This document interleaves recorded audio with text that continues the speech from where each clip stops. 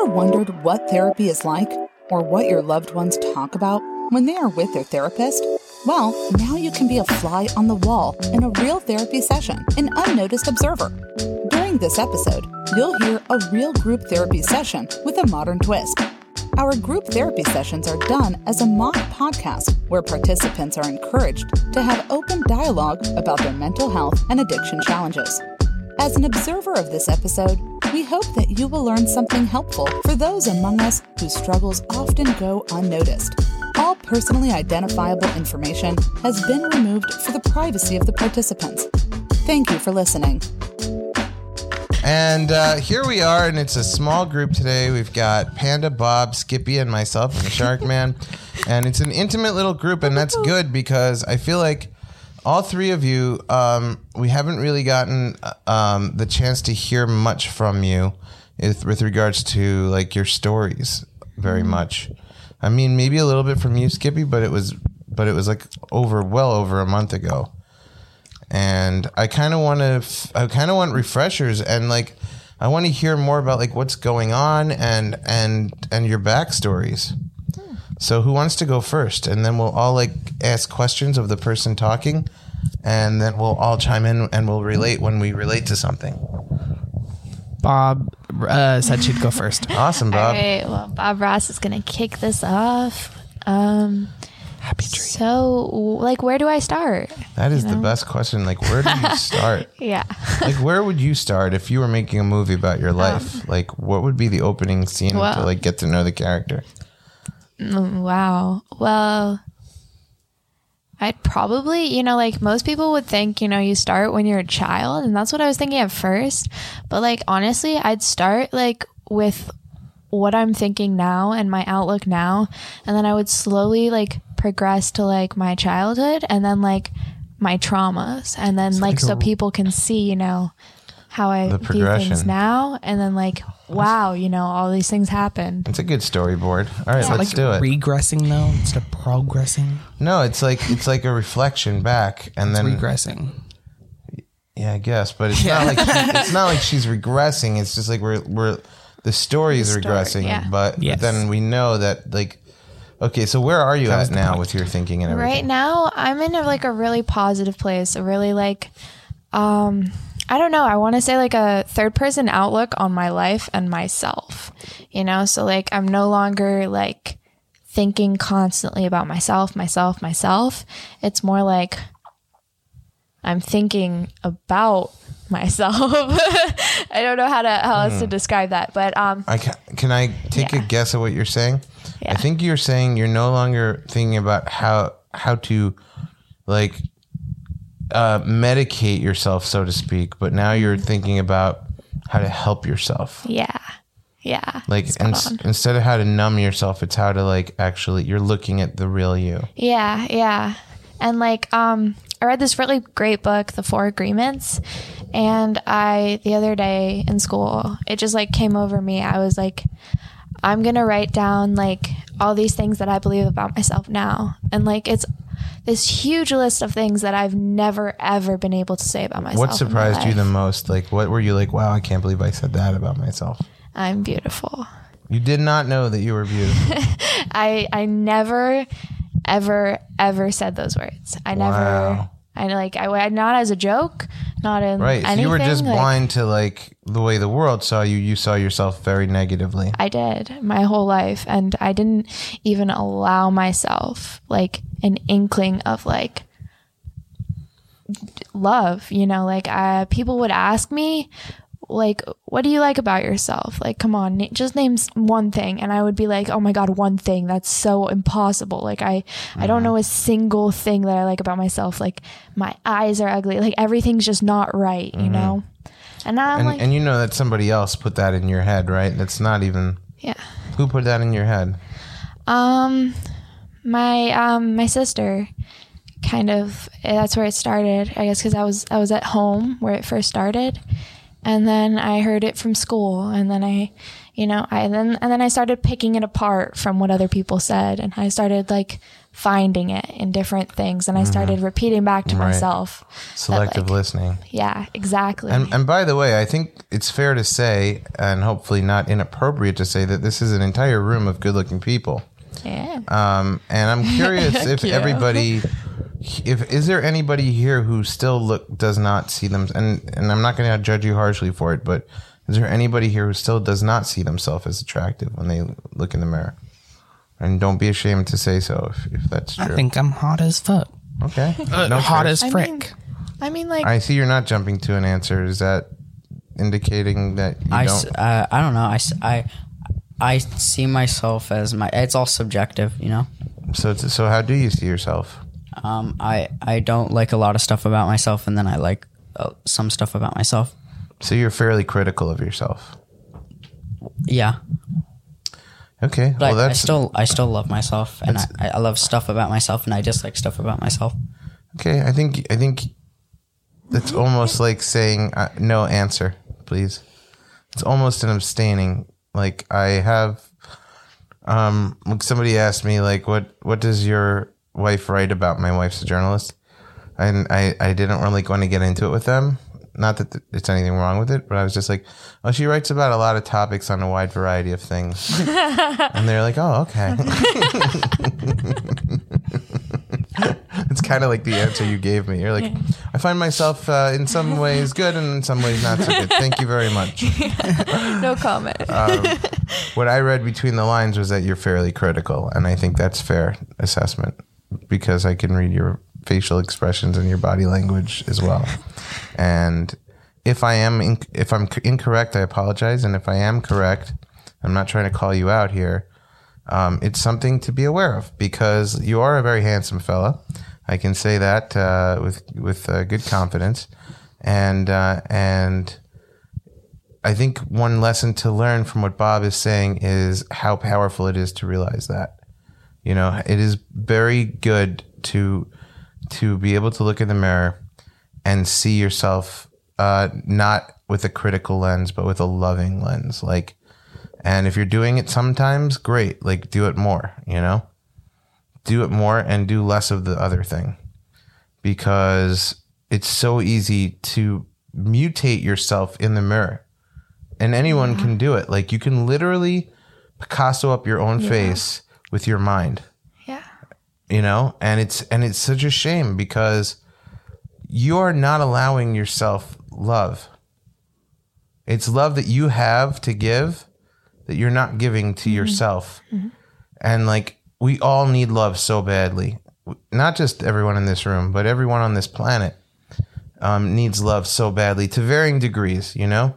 Some people are pretty content with the amount of love they get, but they can still use some more. Yeah. You know, every song is about love, right? Yeah. Or lack of love. But that's like the obsession of humanity is love. So we all need love. We're all like, even the Beatles saying all you need is love. That's like, they thought that was all you need. Yeah. That's crazy. Like you would die without air, you know? Like you don't only need love. Like, water. Yeah. Like literally, like if you could have a lot of love, but if you got no food and water, you need some more stuff than love. But people are obsessed with love. So don't think it's just you guys. It's humanity. And just remember that like we all want love from everybody else and we're all entitled to it. Mm-hmm. I believe that. However, loving yourself is where it starts. Yeah. Like, and we've talked a little bit about it in this group in the past about how to love yourself if you don't and how to transform towards that feeling. And we can go over it again. But one thing that's super easy is catching yourself being critical of yourself. Like, it's super easy because it's a habit. It's a habit you can form. I did it. I formed that habit, and then you eventually don't need it because you conquer it. But it is time consuming, and you have to catch yourself when you think negatively about yourself. Yeah. You have to. I mean, I can't stress this enough, Panda. Like, you're kind of zoning out, but I really want you to listen to this because, like, when you look in the mirror or even walk down the street and you're like, I can't even tell you how many times I used to tell myself, like a record was playing in my head that I'm stupid. Like, and I would just like let that happen until one day I was like, no, I caught myself doing it again. Got you. Sneaky thought, like, get out of my head, you know, like, not today. You have to attack the criticism. You've all been criticized, and you've been criticized by people you look up to and you love and you trust, and you think they know you better than anyone, so they must be right. It's not true. A lot of the world feeds you lies, not always intentionally, sometimes emotionally. Sometimes you're lied to because people have lied to themselves and they have skewed reality to such a point. Like, I was thinking about this yesterday, and I will stop my rant in a second, but I just want to say this. I was thinking about, how does someone see the world clearly? How do you have a clear mind when you see the world in an obstructed way? Like how can you see reality clearly if your own version of reality is skewed? And if you don't know that your version of reality is skewed, then reality itself is completely different. Like, the world is like a painting. Like, when you go to an art museum and you see these snobs staring at a painting that is like abstract, right? And they're like, I see this. I think the artist is seeing that. Well, it's the same painting. So how are these people seeing different things? Two answers. One, they're full of it, and they're not. Or maybe they are. But if they are, let's look at that. How can two people see the same painting differently? It's because their mind is wired differently. It's because their perception of reality is different. Yeah. So something that's beautiful to one person could be ugly to another person, right? Like, if you're a beautiful person, like all of you are in this room, and you look in the mirror and you secretly tell yourself that you're an ugly person, you have lost reality, touch with reality of what objective beauty is. Your new subjective beauty is actually going to be ugly, because you're looking at someone beautiful and telling that person that they're ugly. Therefore, you're going to look at something ugly and think that it's beautiful, like abuse. Wow. So just think about that for a second. Like, if you are looking at something beautiful, like you, like your soul, like your body, like your face, like your mind, and you're criticizing that, which is the most beautiful thing in the world, then you're going to look at something that is hideous and ugly and think, that's beautiful. I want some of that. Yeah. And that's something you got to be aware of. And the only way to do it is little notches, little changes in the way you think. And over time, you can transform your mind. You can transform your perception of reality. So if life seems bleak and horrible, yeah, maybe it is in your version of reality. But just know that there's an entirely other version that you can tap into, in which the painting looks completely different. You know? Yeah. That's my rant for today. What do you guys think? Well, like, I was there a few months ago. I was like trapped in that. Like, every time I looked, like, I would avoid mirrors, and every time I would catch myself in a mirror, I'd have to, when I was washing my hands, I would get really sad, and I would, like, that record, like you said, would start playing in my head. Be like, oh my God, you're disgusting. Like just utterly disgusting, and like, you don't deserve love, you know, you're never going to get that. And you just definitely didn't even think about like loving myself. And, my life at home, you know, I was hurting a lot, and I created a lot of destruction, and like, with my family and everything. And I made like life hell there. And I was like, you know, well, my life's hell, and like everything's hell. And so like, I'm therefore just not worthy of like anything. And this is my life, and it's not going to change. And that's never going to change. And like the past few days, I've like really like, even like a week ago or whatever, 5 days ago, honestly, I was looking in the mirror and I've like actually started, eating my meals and like eating a fair amount. And my clothes were falling off me when I first got here. And now I fit them. And I was really uncomfortable with it for the first few days. But this morning I actually woke up and I looked in the mirror and I was like, wow, okay. Like this is pretty cool. And like my clothes fit pretty great right now. That's awesome. Yeah. I'm so proud of you. Yeah. I can't even tell you how happy that makes me to hear. Yeah. And it's about, when it comes to eating, especially, I know like so much about eating disorders because, I have one and I've been fighting with it forever. Yeah. But, and now conquering it. I can say that with confidence. Woo. Yeah. Go you. But it's like, when it comes to eating disorders, it's totally about nutrition, not about food. It's just totally about, like, I don't know if anyone said this to you, but don't think about food as food. Don't think about food as fat. Don't think about food as any of that stuff. Just think about it strictly in terms of nutrition. Like, am I nourishing myself? Helping my body. Yeah. Am I giving myself the essential vitamins and nutrients that I need to survive and to be healthy and to thrive? That's how you look at food. That's the only healthy way to look at food, in my opinion. Yeah. And then occasionally, you want to have something that's exciting to you. Yeah, treat yourself because you deserve it, right? But don't use food as medicine and don't turn food into something evil.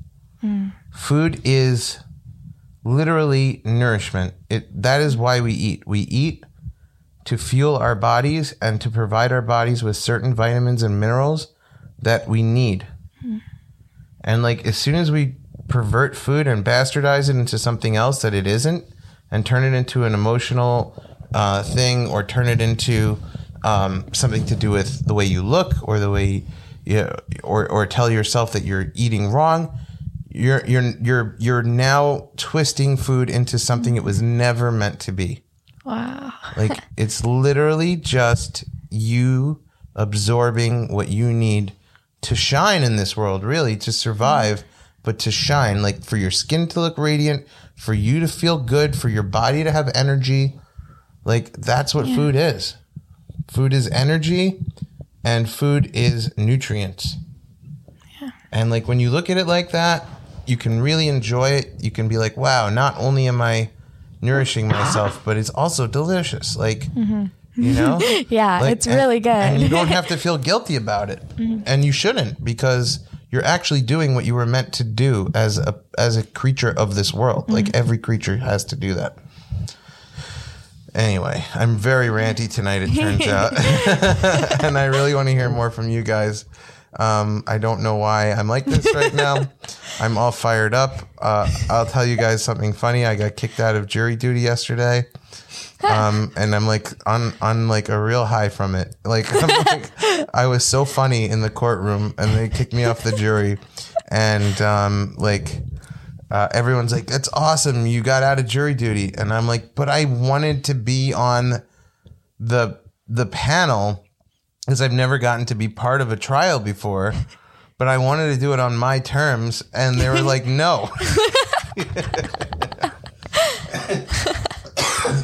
I'll just tell you one thing. There's this woman in a trial. I didn't even know about this, but sits at a computer, and she's the go-between for the attorneys and the judge. And she had a giant, Kirkland Costco brand, a giant thing of Kirkland almonds on her desk. So I raised my hand. They were like, juror number 10. I'm like, yes, I'm wondering about the almond policy here in the courtroom. They're like, pardon me, what? I said, yes, the almond policy, because I noticed that the woman, I don't know her official title over there, has a very large amount of almonds on her desk. And I'm wondering, if the trial drags on, are those communal almonds, or who has access to those almonds? People were cracking up. Like, how the guy who was on trial for criminal charges, who might get thrown in jail for life, was cracking up. Like, he was so serious. Like, and then he even was cracking up. And the woman's like, well, no one's ever asked that question before. She's like, we share them with this court staff. I said, would a juror be considered court staff during a trial? She's like, I don't know. I think we'd have to discuss that with the judge during off hours. I'm like, thank you. No further questions at this time. They kicked me out. You're like, juror 10, you can get leave. Your almonds? No. They're like, juror 10, you're excused. You can go. I'm like, but I don't want to. They're like, you have to leave. Almonds? My friend was like, on the phone with me last night. He's like, you know what a maniac you are? That you're like probably the only person who not only asked the stupidest questions in the courtroom, that they're like, I can't believe this guy's asking about almonds, but then you actually didn't want to leave when they told you could go. They're like, nobody wants to do jury duty. Like you're the only one who tried to fight to stay. They're like, oh my God, this guy's so. This is my friend saying this lovingly. He's like, this guy's so annoying, and he doesn't want to leave. Like, I'm so proud of it. I'm so proud of it. Good story. Be a good joke on like a stand up. Yeah. Yeah. Yeah, You think I should develop it? Yes. for sure. I came up with one other joke, and then I'll get back on topic. But All right. what do you guys think of this? You know how like segregation, there used to be like Bad way to start.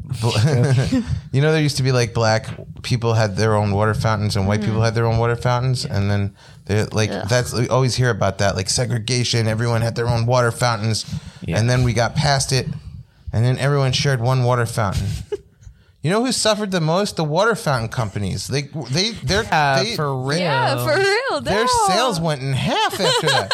But I think that's why there's always, like, when you go to a water fountain, there's always a water fountain that's like 2 inches shorter connected to that water fountain. Yeah. Like, why do you need a slightly shorter water fountain? It's just because the water fountain companies were like, we're not letting this segregation thing bankrupt us. We're selling double water fountains from now on. It's good. It's getting laughs. All right. I like it.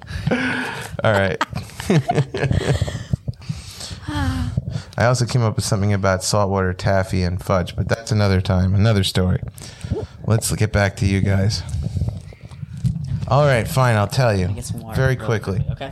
Okay, hurry back. Yes. I'll tell you very quickly. All right. You ever notice how whenever you see fudge being sold anywhere, it's always sold in the most random places in a museum gift shop? Or Yeah. like in a roadside gas station? Yeah. And then Yeah. there's always somebody with the fudge explaining how they make fudge. Like they're always, why does a fudge always come with a tutorial? They're like, the fudge goes through a very difficult process. And it's like, why? We don't need to know that much about fudge. And it's always them and the taffy people, like the saltwater taffy people. They just want you to know how hard they work at making taffy. It's like nobody even cares about fudge or taffy. Like the only reason we ever buy it is because we feel bad because you told us how hard it was to make. You know, once I tried to make taffy with my dad, yeah it's really hard. It's like it's so hard, and then at the end of it, you're like, I guess this is kind of good. It's getting stuck in my teeth. It's a little bit too not rich. worth it. I don't really get it. It's like not. It's not a correct food. Exactly. It's like It's not. It's not a correct. It's like it's nutritionally garbage. It tastes kind of weird. It's like overwhelming. It's getting like stuck in my watery. teeth. I'm like, I'm not happy about this. And yet, you have these people pushing fudge and taffy in every weird place in America, and they're pretentious about it. Like these saltwater taffy people, they think that they're like in the arts. It's Nerve. like it's ridiculous. I really think they think they're right up there with like classical composers. They're like, do you see the movement of the taffy? The whole It's like story too. yeah. It's like we started off at this little house making taffy. Right. Like, We don't need to know the family history of your crappy candy business. Like, it's like all right, that's it for my new stand-up stuff. But, all right. So I'm really happy going back to you. We had a commercial break there, a comedic break.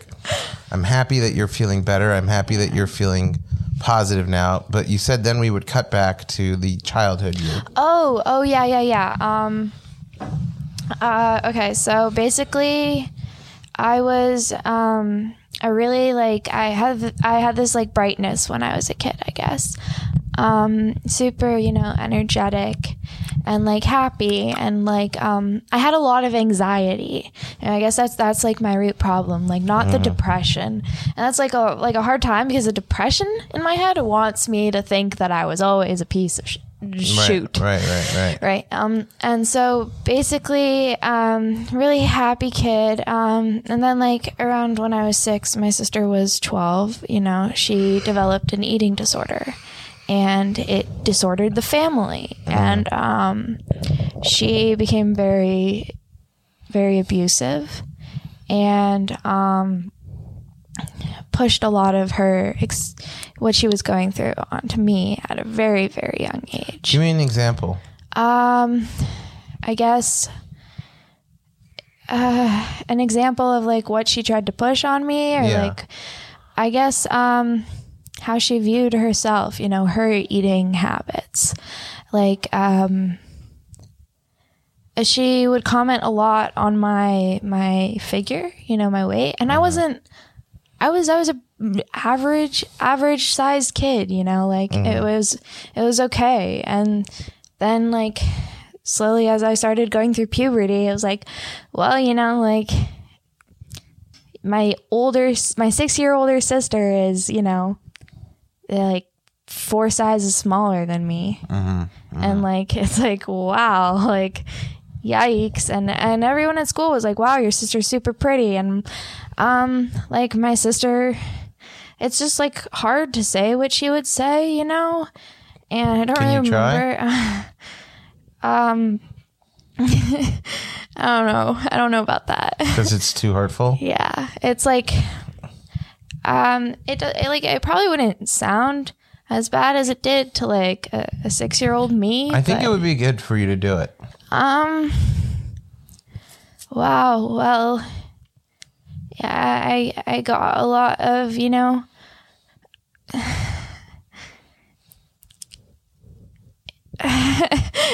can I get there maybe? Like, can I work myself up? Because now it feels like a lot of pressure on that. It is a lot of pressure. And I'll tell you why. Because like when something is like so scary to go near, like my feeling is go right to that thing. Because that's the thing that like, okay, you ever get knots in your back? Yeah. Okay, so if you have you guys ever got knots in your back? Yes? Like just no? leave Yes? them alone till they go away. Okay. Or like another way is you're getting a massage, right? You gotta just rub it out. You got to go right to the so knot. painful the because day after. You get rid of that knot, then you get rid of the pain, right? Yeah, true. Like all the rest of the massage might feel good, but until you actually get in and need that knot, you are not undoing the damage. That's true. And I kind of see emotional things the same way. Like, here's something that's really painful for you to talk about. It's really raw, and it's like legit. Everyone here is going to hear it, and no matter how bad and scary it looks to you, we're all going to be like, "Yeah, I've had stuff like that said to me," and we're not going to be downplaying it. That's just going to be the natural reaction that we have. But because it's so deeply cutting and personal to you, and some part of it felt true to you, and you haven't been able to completely dispel that at this point, it's still scary for you, which I acknowledge. So that's why I think it's good to go there. I'm ready. Okay. Yeah, you're ugly. Mom and dad don't love you, and they're not gonna love you. Hey, you see, I would be, like getting dressed or whatever, and she would, like tug at my clothes, like, oh, you see how this doesn't fit you here? Like this is too big here, like, wow, you're really gaining a lot of weight, Or I would be eating, like, you should slow down with that. That's how you're getting a little carried away. Yeah,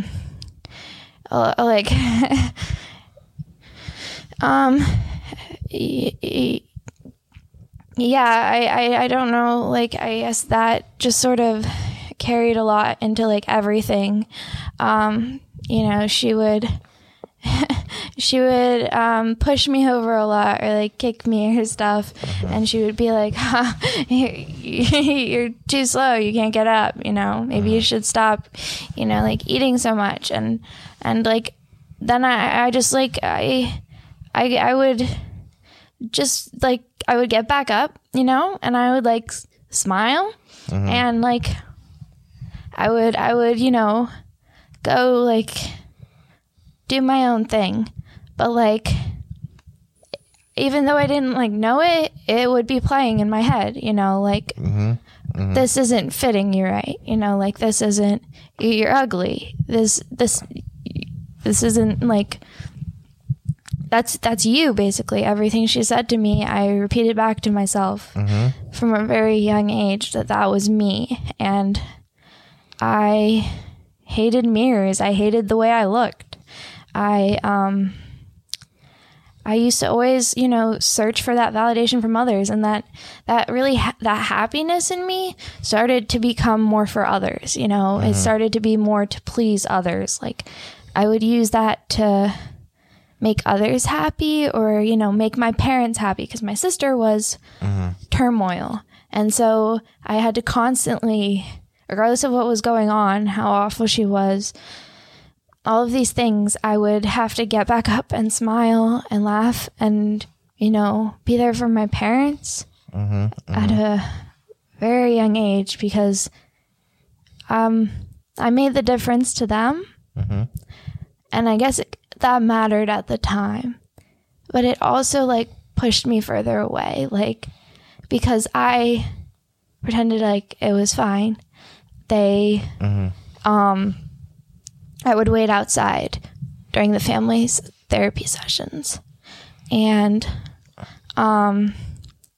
you know, I would see my dad drag my sister to the shower, you know, screaming and crying, fully clothed, and like running cold water on my sister, hysterical, and just like hiding under the table with my dog.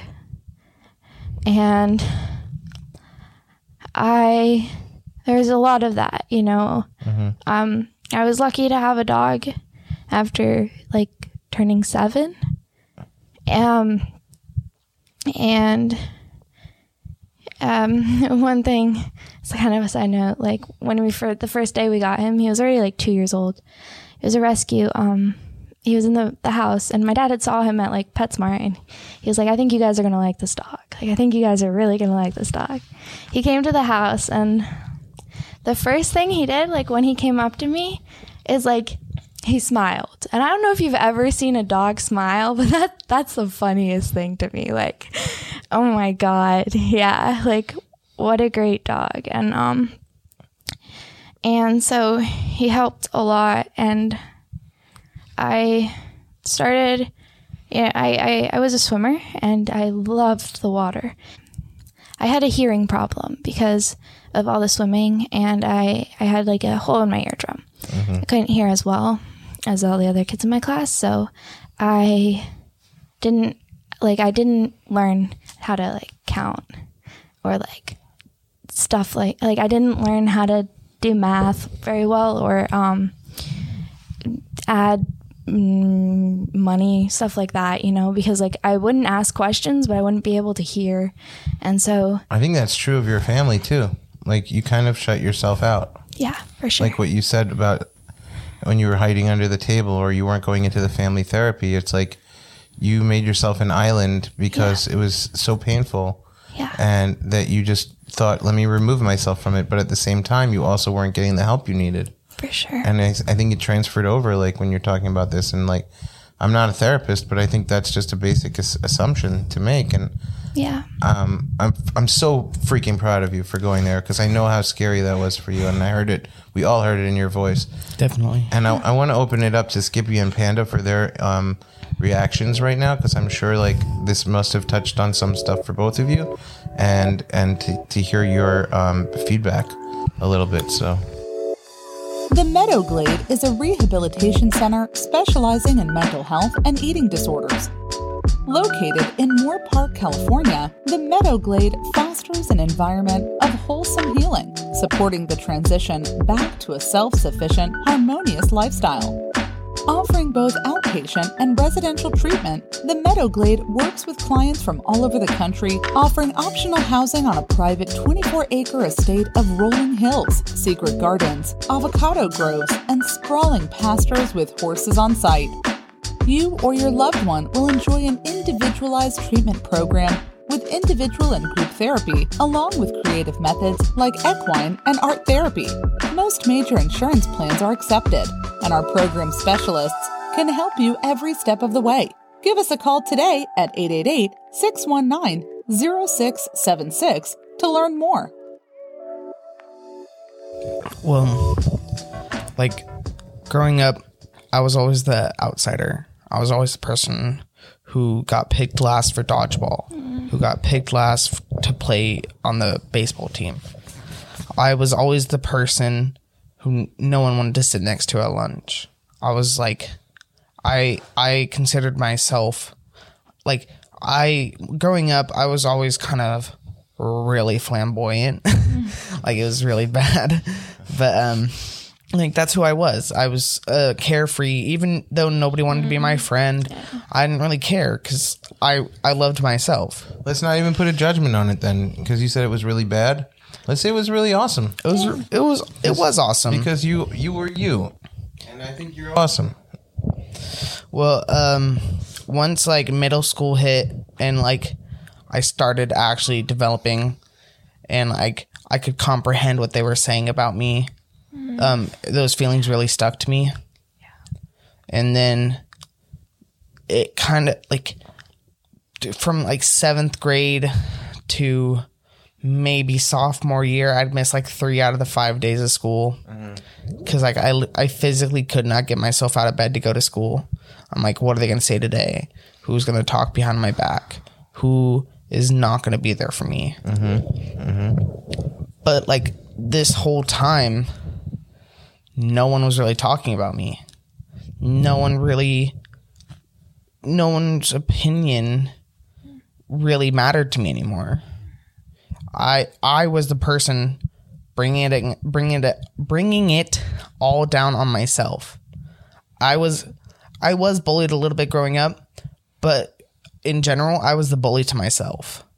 And that's what I've really noticed. Like, I get myself in these deep,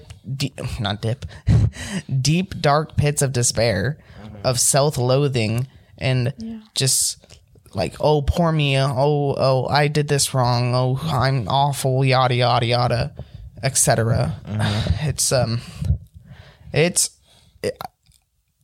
really strange how fast I can get myself to go down that far. I relate to that. Like someone could say something like super nice and super positive, like actually no, I'm gonna go a different direction. I could be talking to, we had this group yesterday expressing aim through art therapy, and I drew a picture, and it like I really didn't realize it, but like I've been like played a lot by a lot of people. I'm the person to give 110%, give my whole life, my whole everything that I have to this person. But it's hard to be in a relationship where it only goes one way. It's hard to be the person who's always trying and have someone who never tries. Like, I was talking to this person for like, I want to say like 6 to 7 months. And like, we were talking and like, we were like, I did anything for this person. I would do anything for them. Like, I got myself in trouble by picking him up from a party like at 7 o'clock in the morning. No, not 7 o'clock. Like 3 o'clock in the morning to take him home. And I got in trouble because I went out when I wasn't supposed to. I supplied him with the drugs he needed. I was always the person to give him rides, even though he never gave me gas money. Like he didn't even like say thank you or anything. He was like, I'll call you later. And I'm like, okay. And I thought that was love. I thought getting just being with that person was love. But like, Do you ever ask yourself why? Why did you think that was love? because that's what I've always been used to. Just a one-way relationship where I was always the person trying. And that comes from what, your parents? It's strange because my parents have always been so supportive, always been there for me. I've had the best family growing up, but it's myself. I tell myself this, like, this is love to me. Like, But wait a minute. You said that was always love to you. So, like, things don't just transpire; they mirror. You know. So somebody taught you that was love. So that's why I'm suggesting your parents, because that's a quick place to go to. But where do you think that that definition of love was taught to you from? that's actually a good question. I have no idea, because like that's how I pictured love. Like, I really don't know. Do you think like maybe movies, like society, like to give your all to somebody? I don't know. That's what I'm really confused about, because like I've always seen people in relationships where like they seem like they love each other unconditionally. Well, what does your parents' marriage look like? Like, are they a very happily married couple? Yeah. So, like, what would you say is the dynamic between them? Okay, just break it down for me. Like, what does this relationship look like? Well, my mom and dad have been together for almost, I think it's 30 years now. They've been together for almost 30. No, not 30 years. Like 26. Okay, that's So, not that far off. Yeah. They've been together for like 26 years. And like, they've had their ups and downs, right? But they always seem to figure it out and work it out, because my mom said she knows once the fighting stops, that's when they stop trying. So they do fight a lot. I've heard that before, by the way. That's like a common thing to say. Like, and I understand the logic behind it. Like, couples who fight are fighting for something. Couples who don't fight have nothing to fight for. Yeah. It is healthy for a couple to fight. The question is, are they fighting healthy? Yes. And like, I don't know. And you probably don't know either, because you've never been in a marriage, right? No. Like, so you trust them that they're fighting healthy, but you're just going off the basis that they're like, this is how you healthy fight. And you're like, okay, mom and dad, if you say so. Like, I don't know that they do fight healthy. And also, here's the other thing I just want to point out to you. And this is kind of mind blowing. They're not supposed to fight in front of you. You know that? Like, you're not supposed to know about that. You're not supposed to know that it's healthy for a couple to fight like that. You're supposed to be blinded from that until you're like 20 at least. And then you'd be like, by the way, kid, we fought a lot like in secret behind the scenes when you were a kid. And it's healthy to fight in a relationship because it means that you're fighting for something. And you're like, oh, cool. I'm glad I never had to see that, because that might have affected my understanding of a healthy relationship. You know what I mean? Like, Yeah. these are like things that, like, the difference between healthy parents and unhealthy parents. And like, I understand that we all have a very deep need to defend our parents. And even when we're like, yeah, they did some messed up stuff, you're also like, but they also literally bought me these clothes on my body and fed me and put me in school and put me in a house and took me on trips, and like, they're like the most amazing people in the world who've done everything for me and always will and care about me more than anyone. Got it. Understood. However, there are literally many parents out there that do not fight in front of their kids, that shelter them from that. And that's a way better way to grow up.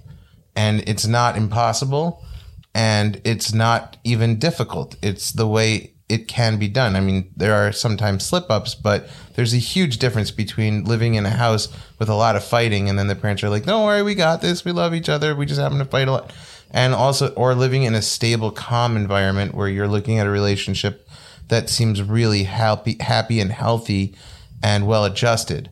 And like, there's a good power dynamic between the parents where there's a good give and take and a good respect for each other. And rather than like, my way is right. No, my way is right. You understand what I'm saying? Like, Yeah. when parents act as a team, as a unit, they function as one. Like we were both on the same page. We both totally devoted and loved each other. And yeah, there's going to be some bumps along the road, and we're going to fight about them, but we're going to pull that stuff aside and not like expose a kid who's literally forming their opinion of what love is to that. That's not malicious parenting. It's just irresponsible parenting. And you do have to kind of allow yourself the freedom to understand that and not judge them for it. Because I understand the need to not want to judge. And maybe some therapists will be like, judge, and maybe they're right. I'm not a therapist. I'm just a human who's been around a lot of this. And like, I'm just telling you, like, it is okay to understand where they were wrong and where they failed to do right by you. And also be like, you know what? They didn't have the rule book. They went through their own stuff with their parents. They're just trying to survive like we are. And they were doing the best they could do. And the best they could do happened to be poorly informed for what a parent should be. You know? And you don't have to hate them for it. You don't have to judge them harshly for it. You don't have to, they're like, I should have had more, because you get what you get in this life. It's not like you should have had more. It's not like any of you should have had more, because you can't should have, because then you could should have your way to anything. I should have this. I should have that. I should like, okay, it sucks, but then you deal with it. Like that is rehab. Like, it's like you have to learn what sucks in your life. Like you have to be able to honestly look back and be like, damn, I've been covering for them on that one. That did suck though. Like literally that sucked, and I shouldn't have had to deal with that. And okay, they couldn't have done better, or they could have, but they didn't, whatever. But that's what I got. And now I know that sucked. You know, and now that I know that I experienced something that sucked, that's when you step back and ask yourself this question. How did that sucky thing affect the way I think or feel about myself? You know? Because that's what we're trying to figure out here. We're not trying to like point a finger, blame your parents, and we're not trying to like you know, find it's not like the court case where we're trying to lock someone up or something. We're literally trying to find out what went wrong that affected your thinking, that led your thinking to go negative on you. You know? And like, I think we kind of found like a big piece of it with like the fighting. Like your definition of love is so complicated, man. It's so complicated because your parents sound like they truly do love each other and they're really fighting a good fight. They're just maybe not doing it in a way that it's like you're absorbing it very well, you know? Probably. I think that's like really significant because we do learn definitions of love that are often really wrong. Like I told you, there's a different way to see the painting where beautiful is ugly. Or ugly is beautiful. Like sometimes like love is not, in my opinion, what Hollywood shows it as either. That's usually lust or just silly fantasy. Exactly. My definition of love is really about trust. It's about a complete trust for the other person. And that's like, and when you have that, when the two people like really trust each other, like truly trust each other, then there's a certain calm that comes over that relationship because you know deep in your heart that other person's got your back. And that's why we're so affected by cheating. Like when someone cheats on you, you feel so betrayed. Not so much because that other person had sex with some other person or hooked up or kissed or whatever, right? You're actually hurt by the breaking of trust. Like trust breaks hearts. Breaking trust breaks hearts. Yeah. So the opposite of that is building trust heals hearts. You know? So like when a couple truly trust each other, then you have really healthy love, in my opinion. Like they don't have to like, you know, do some crazy wild romantic gesture all the time or whatever. They don't have to be like lusting over each other. They just have to trust. It's not about lust. It's about if I was a motivational speaker, I'd be like, I kind of imagine myself as like a preacher right now. It's not about lust. It's about trust. Can I get an amen? Amen. Amen. And then something else, and then I'd rhyme it with dust. It's about dust. It's about.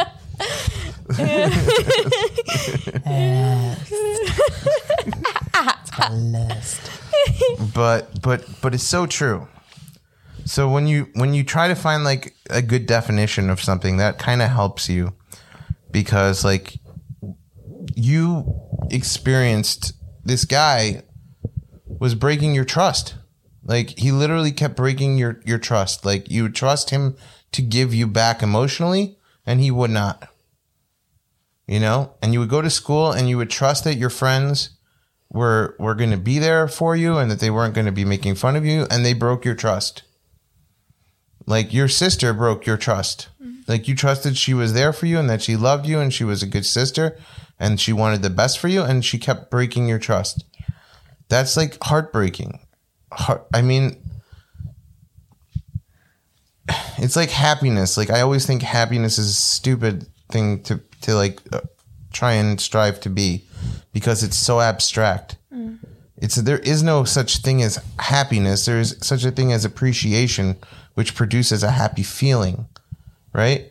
Like if you appreciate anything, it's going to make you quote unquote happy, but the action is appreciation. The result is happiness. Like you can't try and make a result in action, you know? So the action is trust, and like the reaction should be trust. So if you're trusting someone, but they're not trusting you, one of these two people is not equipped to be in this relationship. And it's the one who's not able to give trust. Because the love is going to come from the trust. The trust is the action. The love is like the result. You know? You're on a roll. Yeah. It's not about love. It's about dove. I don't know. So you've been really quiet, Skippy, and we're like, damn it, we are so out of time. But how are you doing? I just want to do a quick check-in with you, because next week you're going to be the star of this show. We've been there before with you, where it's like, Skippy, you did not talk because you didn't barely say anything today. Tomorrow, next week is my last media. So we're going to split it up then. We're going to do like a half a goodbye with you, half the session goodbye, and half the session check-in, because I really want to know. But where are you at? Like, cool. Just for 2 minutes, where are you at? I'm okay. I'm pretty tired. I still hear you. Talk into it. Or maybe your headphones come out. I can't. Yeah, your headphones came out, I think. Let's see. Is that better? Yeah, Okay. I'm okay. I'm pretty tired. Whoa. Half of your hair is like... The other half. Is that why you were pretty quiet today? Is just because you're tired? Yeah, I'm pretty tired. Okay. Did anything come up today that like really affected you and you want to talk about it before we shut down? Nothing I really want to talk about. I feel like everything's. Feel like I'm good. Yeah. So there are things, but you don't want to talk about them. Sure, it's fine. All right. Well, just remember what I said about the knot in the back. Like those are the things maybe that you should work towards next week, maybe talking about, because if they're there and you're afraid to touch them, you know, that's the one you got to go for. That's where the answers lie, you know? Just remember, like you know, I had a friend who passed away, sadly, but he always had a saying that stuck with me, and I don't know if he came up with it or if he just liked to say it, but he always said, the sharpest knife in the drawer is the one you never use. And I think it's true for feelings and emotions too. It's like the sharpest thing is the one you're not touching. It's the one you're not going near. And as long as you let it be that sharp knife in you, it's gonna stick you, you know? And it's probably scary. It's a sharp knife. I get it. You don't want to go near it. But that's where you're gonna open doors in your mind That's where you're going to open doors in your soul. Like, you're going to be able to overcome the things that you thought were your limitations. Because, by the way, our limitations that we have decided, like you said it really well before, that you used to think, like, I can never get past this. That I can never get past, that limitation, that I can never, is a lie. And you should all know that. That is a lie that we tell ourselves, that we honestly believe until we dispel it. And we're like, oh, I guess I could. Like, I used to say I could never lose this weight. 42 pounds down in the last few months. Like, it's like, I can. And there's no I can never. I can never is just you telling yourself a lie, because it's more comfortable than doing the work to just say you can't get past it. And I know that from personal experience, and I'm going to be late, so I have to go. But I just want you guys, I want to just leave you this with this really powerful thing, because it truly is like a really powerful thing. And I feel like I can't stress it enough. Like, stop lying to yourselves. Like, seriously, you deserve better. Like, and Skippy, I'm talking to you right now because I can see it in your face that that some of this is resonating. And I just want you to know that, like, you can get past these things. The things that you think are holding you back, I promise you, you can defeat the hell out of these things. Like, you can get past them. You guys are so amazing. All of you are. Thank you. Yeah, we pretty much. And like, we and you are, pretty. and I'm not saying that lightly. I really mean it. Yeah, we're pretty milk. You guys have some amazing abilities within you. Frick yeah. And I need you to believe it as much as I believe it, because as soon as you do, you're going to, like, develop X-Men powers like you can't believe. Like, you're going to realize that you could shoot lasers out of your eyes, like, and you had it in you all along, you know? I'm serious. So let's talk about it next week, all right? Okay, Skippy. All right, thank you. All right. Signing off. Good night, everybody. Beep, beep. Bye-bye. Thank you for listening to Unnoticed Observer, your window into group therapy. Each episode covers a new theme to open the conversation about mental health and offer insight and guidance. New episodes are released every Tuesday at 9 a.m. Pacific Time. Join us on your favorite podcast listening app, and make sure to subscribe and follow us on Facebook at Unnoticed Observer Podcast for more. And remember, if you or someone you love is struggling with any mood, behavioral, or personality-related matters, there is help.